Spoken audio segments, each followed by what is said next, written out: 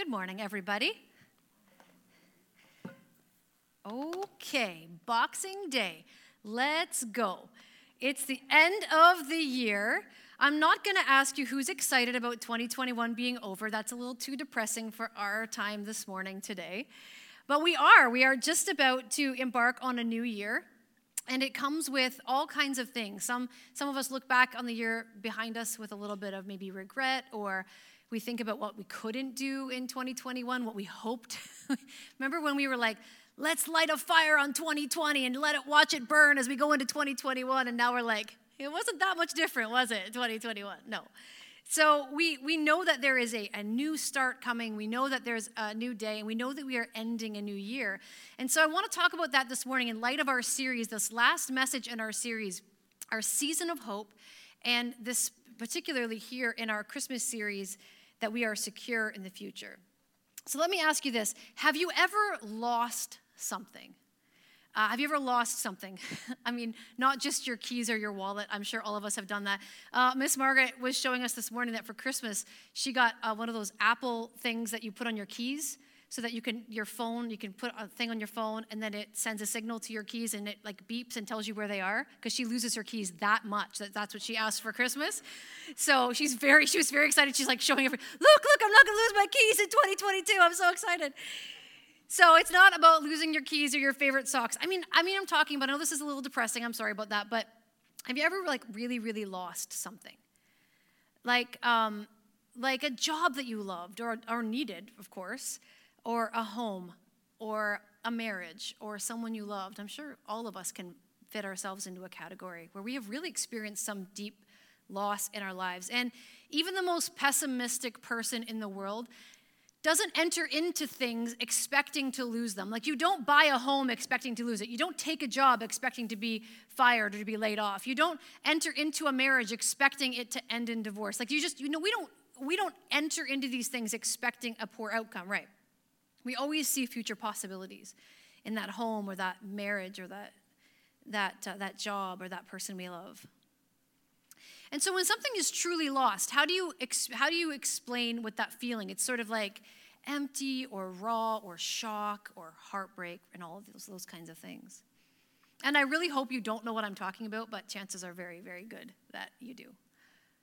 2 weeks ago, we read a passage from Matthew where the disciples were making comments about the temple. They're just walking out of the temple and being like, oh, Jesus, look around. Look at this building. Isn't this an incredible building or set of buildings? And Jesus says that every stone will be thrown down. And then of that building that they were admiring so much. And sure enough, in 70 AD, so maybe around 40 years later, the Romans did, in fact, destroy that temple that they were walking through. And for the Jews, this was a devastating loss. So you talk about loss. This was a really, really big deal for the Jewish people, because that first temple was built by Solomon in about 950 BC, and it was unbelievably stunning. If you read the Old Testament account of what that temple was like in 1 Kings chapter 6, it was really it was like people just couldn't believe how incredible it was. And that temple was destroyed by the Babylonians in 587-ish BC, when they conquered Jerusalem and they led thousands of people into exile. Very sad story for the Jewish people. And so then decades later, some of the Jews were allowed to go back. The king of Persia. Persia had conquered Babylon, and then King Cyrus allowed some of the Jews to return to Jerusalem to rebuild the temple. And you can read all about that in the book of Ezra specifically. There's lots about it in there. And it wasn't the same as Solomon's temple, that original temple, but it was on the same site, and they were happy to see the temple coming back together. But those who were old enough to sort of remember it or have heard the stories about Solomon's temple before it was destroyed, there was still a little bit of sadness. Okay, it's never quite the same as the original. And then when Herod the Great was king of Judah, this was a long time later, and this is the same Herod the Great. He was the king when Jesus was born. So you might remember him from Jesus' story. He's the one who spoke to the wise men, and he's the one who gave that terrible edict to kill all the baby boys in Bethlehem. So this same King Herod, he actually did extensive renovations to the temple before Jesus, just slightly before. And then he extended the temple and made it an even bigger site, which is probably why the disciples were enamored by it, because not too long before they said that to Jesus, it had been renovated and expanded from what it had been when it was rebuilt after the exile of the Jewish people. And then after all of that, all that it had been through, 1,000 years after it was built by Solomon, the Romans completely destroyed it and the city of Jerusalem. Now you think to yourself, that's a long time ago. That's 2,000 years ago. Why is it not rebuilt? Well, the Jewish people have made actually 3 major attempts to rebuild the temple since the time the Romans destroyed it in 70 AD. And they have all failed for some reason or another. And today, the site of that temple is the home of Dome of the Rock, which is an Islamic shrine, which you may have heard of, and it is one of the most contested religious sites in the whole world. So this is this temple. And you might say to yourself, wow, this just feels like a Boxing Day message, doesn't it? This is a season of hope. I love where we're going with this right now. Why are we talking about this on Boxing Day? And as usual, I'm very glad you asked. I'm assuming you're asking. I just like to assume that. So the temple was really, really important for the Jewish people because it was a place that represented God's presence. And it was a place where God's presence continued to be and continued to show up. It was a symbol for them that God was with them, that he was their God, and that they were his people. It was a representation of who they belonged to. It was the center of their lives and worship. Was all about coming to that place and traveling there and giving sacrifices. It had so much meaning to them about who God was and what he had promised them and how much they could trust him and all of those things. Really, the temple symbolized that for them. And even more than that, because with the temple in mind, the Jewish people held on to the belief that one day God would come and make things right and just. And we talked about that the last few weeks. They called it the day of the Lord, when he would come and bring final justice and would do the things he had promised and make everything right. And part of that final restoration was that the temple would finally be restored. Okay, so you have to understand this is part of their future understanding. And so when the Romans completely destroyed it to rubble in 70 AD, you can imagine after all of that history and after all that they believed and what it symbolized for them, what kind of a devastating loss they would have been staring at that rubble with. If you're a Jew and you're staring at a pile of rubble in 70 AD, utterly helpless to do anything about it, the Romans were way too strong.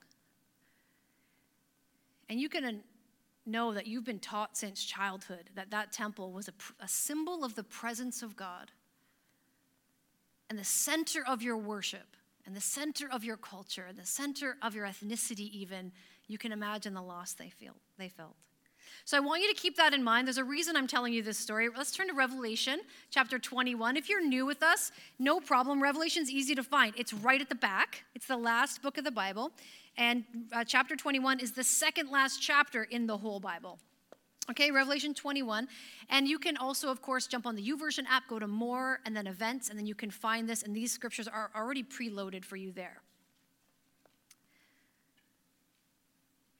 So now I want you to remember what I just told you about the temple, and I want you to hear, this is John, the Apostle John, yet the same John who walked with Jesus, the same John who wrote the Gospel of John.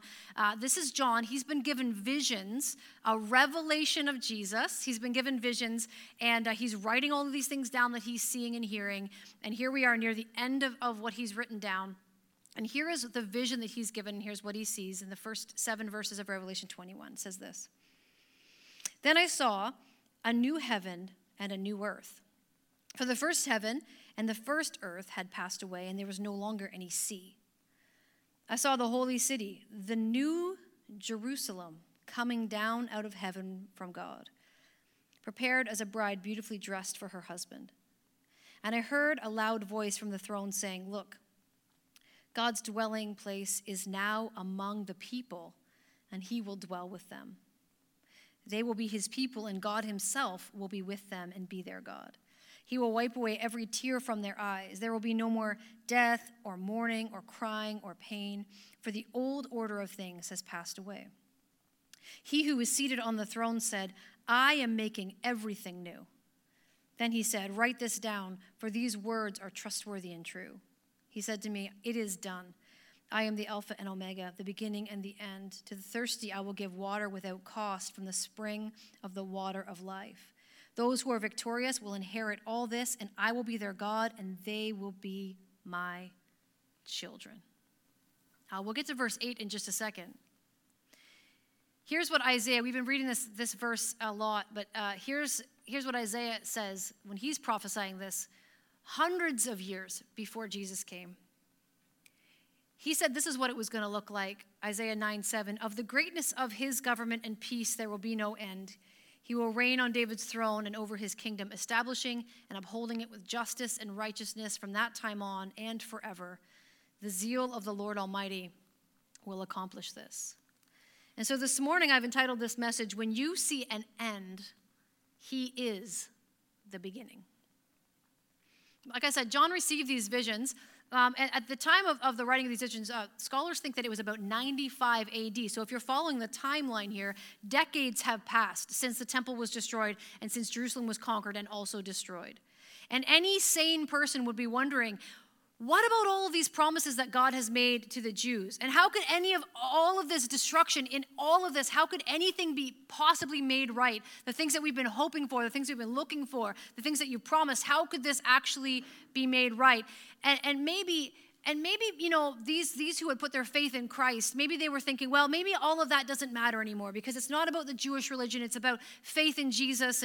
And so, but still, God did say, and what about that justice that was promised? And what about the reconciliation that was promised? And what about the restoration that was promised? You had to have been thinking that decades after when John is writing these visions down.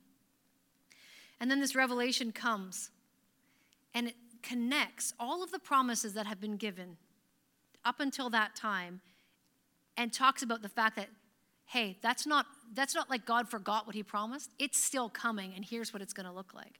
God hadn't forgotten what he had promised. He hadn't changed his mind about what he had said. He's going to show them how it's going to happen. The temple won't be rebuilt. Not with bricks and stones, not with a labor crew. Not going to try to make it look like Solomon's temple again. All of Jerusalem is going to be replaced with a one that is eternal. And here you don't even hear talk of the temple, because what does it say about God's presence? It's everywhere. That everything is going to be made new. Jerusalem isn't going to get a renovation, a fix-up. The rubble isn't going to be removed and we have fresh stones coming in to replace the temple. No. Jerusalem doesn't get renovated. A new Jerusalem is already being prepared, and it's going to come and take its place. And the point of this, if you read it, you see how it says a new Jerusalem is coming down out of heaven. And the point of even saying that is that this is coming from God. This is something that not human hands aren't building. This isn't something that we're going to try to fix on our own. It's not something that we can do with the best architects and the best tradespeople. We can't do this with our human abilities. God is preparing the perfect Jerusalem that's going to replace every effort we have had before. And it's going to be exactly what it needs to be. And it's never going to be torn down again. So John here is describing for us a complete transformation of all things. He's looking at a new addition, something completely new, not a renovation of the old. It's brand new. And so I would again say to you, when you see an end, he is the beginning. When they were looking at the end, this third time that this had been destroyed for them, an end of what seemed like God's promises being forgotten, God says, no, I'm only just getting started. I have a beginning for you that you cannot even imagine. There's so much connection between this vision of John's in Revelation 21 and the rest of Scripture. It's not like these ideas and images came out of nowhere. There's so much. I've dropped these for you in the YouVersion event today if you're interested in looking at them for yourself. But Scripture talks about a new Jerusalem, Old and New Testament, in Isaiah 54 and 65 and 66, in Galatians 4 and Hebrews 12 and Haggai 2 and Ezekiel 48. Scripture uses this phrase that he will be our God and we will be his people in Leviticus and Jeremiah and Ezekiel and Song of Solomon. The fact that when God comes and restores all things, he will wipe, don't you love this? He will wipe every tear from our eyes. There'll be no more crying, no more pain, no more mourning, and the old things will pass away, and everything will be made new. These things were prophesied a long time before this in Isaiah 4 and 44 and in 2 Corinthians 5. So in other words, God has not abandoned or forgotten you. He's not abandoned or forgotten any of his promises. He is still working on this plan. He sees and he understands and he still has the best possible outcome in mind, and it will happen. In John 16:33, Jesus says, I have told you these things so that in me you may have peace. In this world, I love this promise of Jesus, just really the deep, excellent promises of Jesus. In this world, you will have trouble. In 2022, you will have trouble. Hallelujah. I didn't get any amens. Online, anybody? Off campus, Pastor Ethan, anybody? No? Okay. Hey, thank you, Pastor Ethan. Yes. Because of course, he says, but take heart, for I have overcome the world. He tells us these things so that we, no matter what the circumstance, no matter what the trouble, can have what does it say? Peace. Right. And this whole series has been put together to point us to hope in every situation, for reconciling the past, for overcoming everything that we face in the present, and for knowing that we are secure in the future. Your life might be full of endings, and it probably will be. That's the nature of life in this world.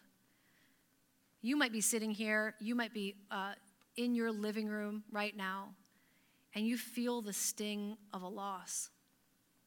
Maybe you're right in the middle of one right now. I'm really sorry. Especially this season, man, does it ever sting? It's hard. And unfortunately, we all know, well, the kids are gone now, so all the grown-ups are here together, We understand that the older you get, the longer you live, the more certain it is that endings will be a part of your story, right? We just know that's true. But I'm here to tell you and remind you that if you have put your faith in Jesus, like the Israelites staring at a pile of rubble, you have every reason to still believe that that your future is secure and that you can hold on to hope every single day. Now, of course, there's a warning. I told you we'd get to it. There is a warning in Revelation 21 as well. In verse 8, you can go back to where we were in Revelation 21. The warning is this, right after the section that I read, says, but the cowardly, the unbelieving, the vile, the murderers, the sexually immoral, those who practice magic arts, the idolaters, and all liars, they will be consigned to the fiery lake of burning sulfur. This is the second death. So Scripture tells us here that the cowardly, which is an interesting way to start this warning, that the cowardly, which is those who put their interests or their own safety in front of their faith in Christ, that they put themselves first and they make sure that they're safe first and then anything else comes secondary. That would be what cowardly means here. Cowardly are not going to inherit any of this. It says those who practice magic arts or are idolaters, which Colossians tells us is people who are greedy. This is idolatry is greed. So people who are greedy care about themselves and accumulating for themselves first. And liars, people who are dishonest. There is punishment and eternal separation from God. Scripture is really clear about that. There is a choice here. This is what's being set up, even in this beautiful vision of the future. There is a choice to serve yourself and ignore what God has shown you about himself. And the choice is a serious one. I don't want you to miss that. And it does have devastating consequences. It's really clear. But I do want to say the choice is absolutely yours. It's absolutely yours. And God loves you enough to let you choose. He's not forcing you to love him. He's not forcing you to serve him. He's not forcing you to worship him. Not forcing you to put your faith in Christ and what he's done for you. Not at all. But there are consequences to living in a way contrary to how we were created to be in relationship with him. And here's the thing. The end of the world is coming one day. We don't know when that's going to be. We already know that Jesus said, don't spend time figuring out the day and the hour. That's not known, but it is coming one day, and you can be sure of that. And if that day doesn't come in our lifetime, there will come a day when your life on earth does come to an end. I had a Bible college professor who said this all the time. He would be like, it's the most accurate statistic of all time. 1 out of every 1 people die. Yay, Merry Christmas, y'all. But it's true, right? We know that we hope to have a healthy and long life, but we understand that there will be a day that we are no longer walking on the earth. So the end is coming, and it may or may not happen during our life on earth. But the incredible thing that is true today, right now, is that you have a choice to serve God, and if you do, that end, whether it's when Jesus returns, because that happens in our lifetime, or whether it happens at the end of your life on earth while we're still waiting for Jesus to return, that end for you is only a beginning in Christ. That's the incredible promise that I really want you to hold on to. Let me tell you something that I hope you know, but I'm going to just say it to you again. There is nothing that he can't make new. There is no brokenness in your life. There is no pain or suffering or loss that he can't make new. There is nothing he can't redeem you from. Oh, you might have to live in the consequences of your decision. That's true. But there's nothing that can separate you from the love of God in Christ when you put your faith in Christ. And so I will tell you that there is nothing that he cannot make new, nothing. And that's the work he wants to do in our lives every single day. When we see an end, when we see devastation, when we see loss, he is always the beginning. There's always a beginning waiting for us. In this life, sometimes we do get to see those things. It's such a beautiful miracle. But absolutely and for sure, when there is an end to our life, we are starting a new beginning if we are in Christ. So I would just say to you as an encouragement as we go into 2022, give Jesus all of your endings today and see what beautiful things he can do with them. Give him your life today and know that you will be a part of his ultimate new beginning, whether that's at the end of your life or when he comes. Maybe we're still walking on the earth because we're ready, church, right? We stay ready and we're watching for him and we're making sure our hearts are ready for him. So whenever that end comes for us, that we are always ready and we will be part of his ultimate new beginning. That's the promise. Verse 6 in Revelation 21, God says, it is done. It is done. He says, I'm going to read it sideways now. That was a weird place to put my Bible, but it is done. I am the Alpha and the Omega, the beginning and the end. So he says, it is done, which is a really interesting Greek phrase because in English we have to say it like that. But what it actually says in the Greek is they are done. We say they, we hear people, like we hear that's a human, but it just means it's a plural of the word it. And so we say it is done in English. But God is saying they are done. Basically, all the things that had to happen in order for this moment to come, for everything to be made new, is now complete. So that gives me so much hope and confidence in God. It's like not like he's sleeping. It's not like he's forgotten about us. It's not like he's like, oh, wait, I was supposed to make everything new. Oh, I forgot. Sorry. I'll get right on that. Not at all. There are things unfolding in the world around us. There are things unfolding in the timeline of human history that he is purposefully watching. He is purposefully being a part of and orchestrating. And so that waiting for all of these things, it or they are done. And then this will be able to happen. God hasn't forgotten. He's got his perfect timing in mind, and it can always be trusted. So if your future or the future here feels problematic in some way to you, I want you to know, he says, listen, I am the Alpha and the Omega. I am the beginning and the end. I haven't forgotten you. I haven't abandoned you. I haven't fallen asleep on the job. I understand what needs to happen, and it is working. Watch and wait. When you see endings here, oh, children, come. I am the beginning. I've got the best beginning for you. He knows the beginning from the end. He loves you unconditionally. And so he is inviting you into an eternity that is safe and secure forever. That's the promise when we put our faith in Christ.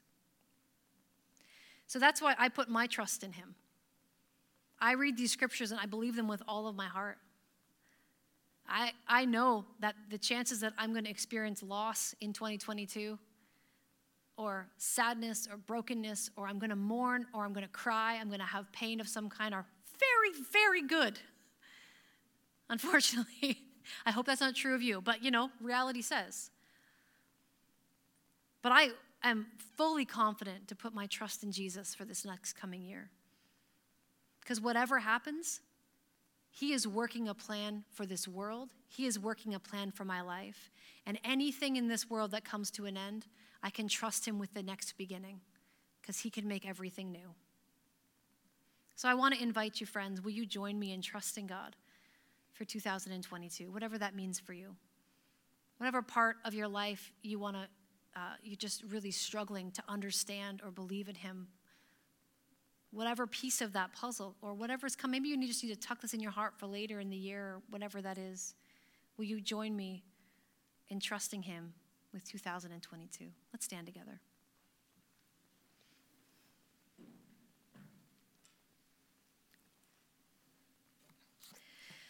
Lord, we stand in your presence in your church and among your church. And we want to pray that you would help us to trust you with everything that is coming up in this next year. I pray, Lord, that even as we've been talking about hope for many, many, many weeks now, that this message would be so deeply driven into our hearts. Make us people of hope no matter what this next year brings to us. That we would understand that nothing in our past, nothing in our present, and nothing in the future is ever a reason to be without hope. In fact, we are the people who carry the peace of Christ with us because we serve the one who has overcome the world. So thank you for that, Lord. And I pray that in every situation that we come up against that we think, I just don't know how to see this in any way except for sadness and pain and mourning, even in the middle of those things and even in the middle of our grief, which is totally a part of the human experience. Help us to be people of hope and to understand that for every time we see a pile of rubble in our lives, that it's nothing to you to be able to make that new. And one day, it all will be made new. We'll bring perfect justice and perfect peace and perfect restoration in the way things should be. We put our hope in the security of that future. And we look to you into this next year. So we take everything that we need to trust you with, we're bringing into this new year with us, and we say, God, we do walk in faith and trust you with our lives, with our families, with our jobs, with our health, with everything around us that there's so little we can control. We just trust you, Jesus, that in every ending you are the beginning, and that ultimately you will be the beginning that we have for eternity. And we so look forward to seeing you face to face, Lord. So we declare as your church, because of the security we have in a relationship with Christ, that all is well. That all is well. And that you have everything in hand because you are the Alpha and Omega, the beginning and the end. And we drop those truths deep into our heart and invite you, Holy Spirit, to bring them to mind as we need them day to day, week to week, season to season, and all in the coming year. And we pray it for ourselves, for our families, and for one another in your church, in the strong and mighty name of Jesus. And everyone said, amen.